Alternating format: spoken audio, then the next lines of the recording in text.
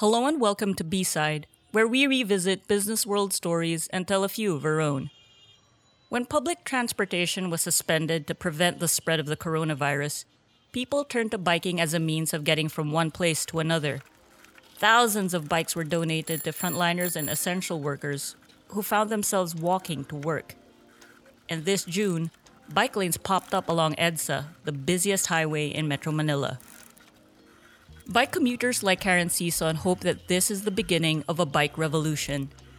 Karen is a member of Cycling Matters, a group that describes itself as, quote, a happy collective of cyclists who have gotten tired of just waiting and ranting about how unhappy our local biking conditions can be. And in this episode, Karen tells Business World reporter Patricia Mirasol exactly what kind of infrastructure Metro Manila needs to become a bike-friendly city, and why biking should seriously be considered as a means of commuting in the first place. First of all, do tell me more about your group Cycling Matters and how you became a part of it. We're basically people who have enjoyed cycling, whether we started out as recreational cyclists and moved into bike commuting, or we were already bike commuting in the first place. And we wanted to celebrate cycling with our friends and our network.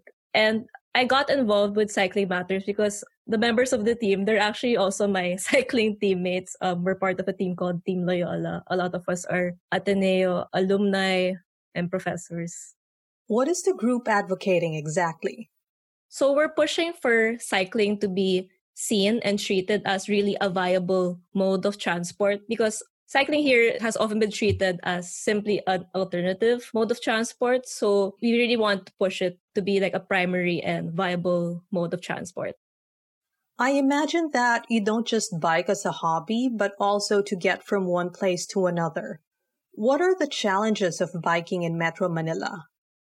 Metro Manila is rather hostile in terms of cycling because there's barely any cycling infrastructure to begin with, and Metro Manila is really car-centric. It took quite a bit to really get into bike commuting because cycling is like one skill to have, but then bike commuting, particularly in Metro Manila, it's something that I really had to ease into, and I had to learn over several months before I got comfortable with it.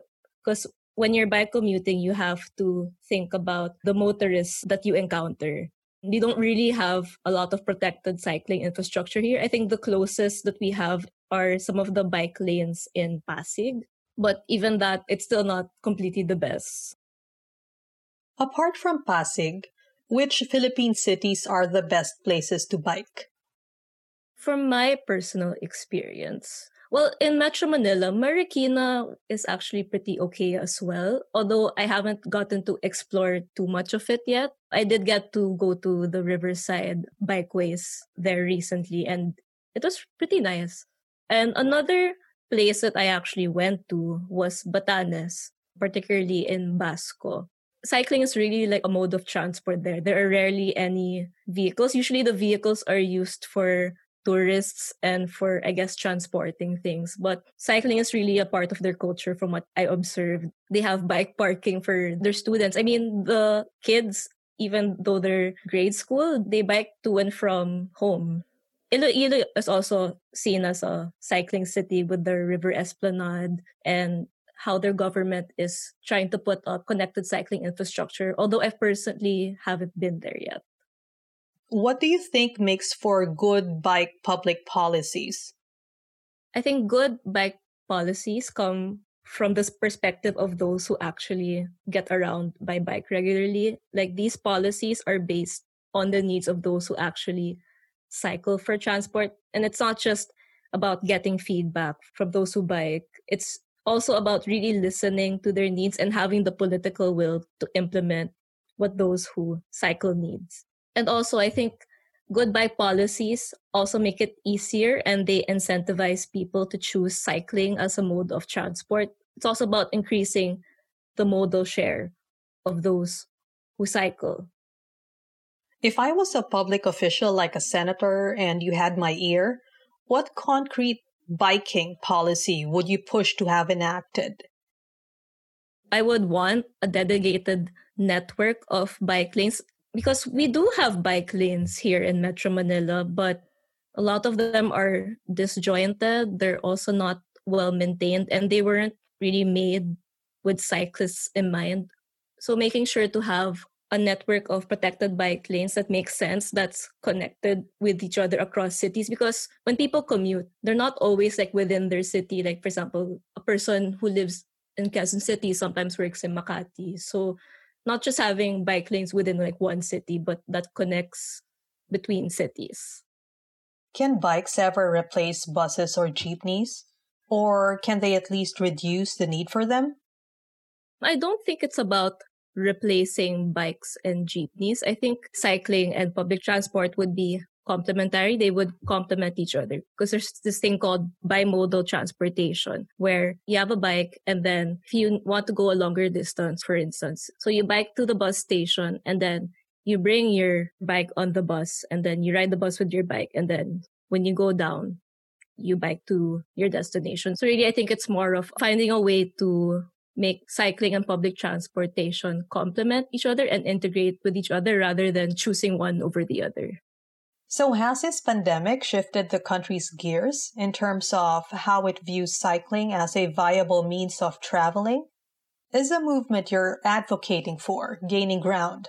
I think that the pandemic has put cycling and bicycles into the spotlight, but then I still think that the car-centric mindset and mentality is really heavily ingrained in our culture. There has been some shift, but then a lot of it involves those already within the cycling community or those who have already opted into the whole idea of alternative mobility. But for the most part, I think a lot of people still have that car-centric mindset, as you can see with the heavy vehicle traffic, even though public transport isn't operating. I think there's still some change, but it's really, really slow. And that's what we're trying to work on at Cycling Matters and in the cycling community. I'm really interested in the culture aspect of things, so I'm going to ask you a few more culture-related questions. First of all, what do you think of bike sharing programs? Filipinos are so into ride-sharing apps nowadays. So if bike sharing programs were made available, do you think that Filipinos would latch onto it?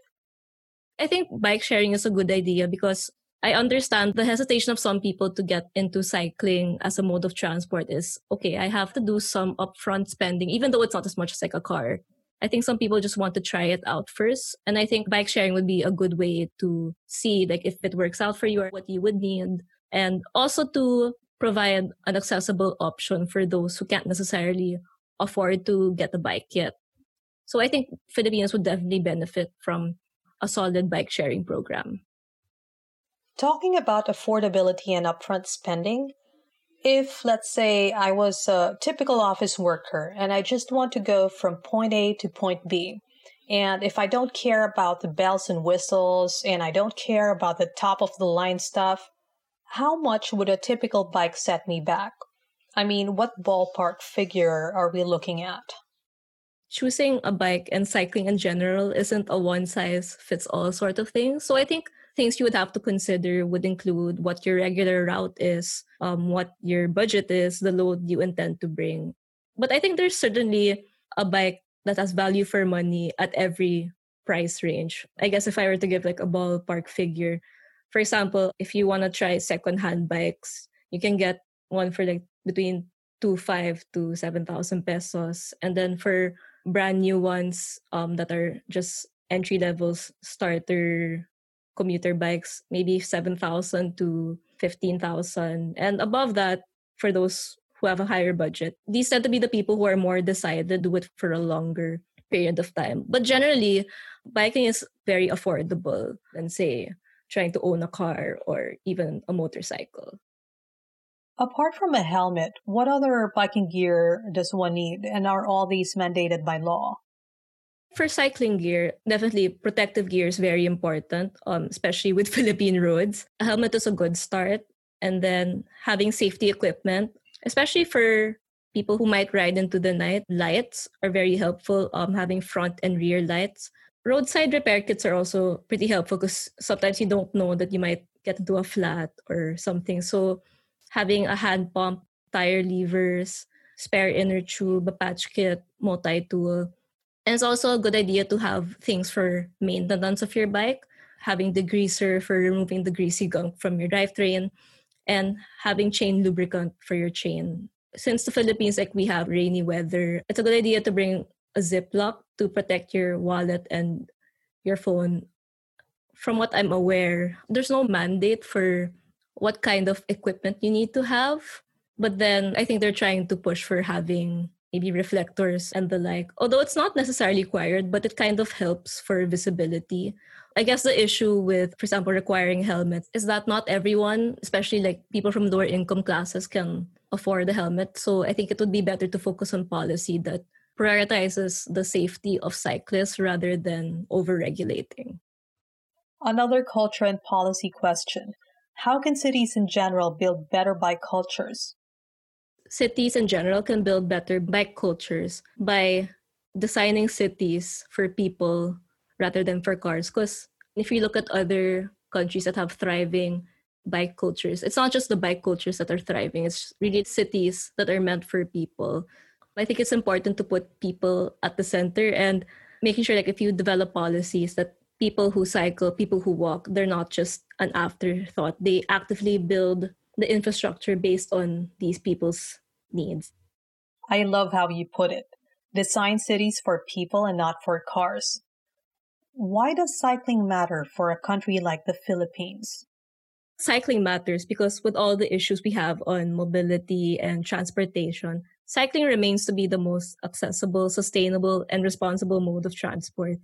Accessible because it's affordable. People from different backgrounds are able to ride bikes for different purposes, whether they can use a secondhand utility bike for doing short errands, a sturdy and reliable commuter bike for biking to and from work, or a fully spec'd out bike for performance or long distance rides. Sustainable because the upkeep and maintenance of bikes is generally very manageable, and it's responsible because it has a low carbon footprint while still being an efficient way of getting around. And that concludes another episode of B-Side. Once again, you heard bike advocate Karen Season of Cycling Matters talking with Business World reporter Patricia Mirasol about all things cycling. A few takeaways from their conversation. Cities should be designed with people in mind, not cars. The Philippines is a car-centric society, and it shows in our infrastructure and how pedestrians and cyclists are treated.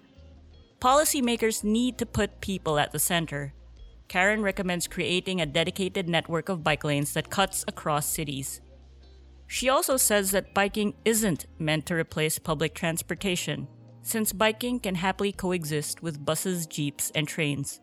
What we need to think about is how to integrate these modes of transportation. According to Karen, cycling is, after all, the most accessible, sustainable, and responsible mode of transportation. Besides, a bike costs much less than a car. This episode was recorded remotely on August 13. This is Samuel Marcelo. Thanks for listening.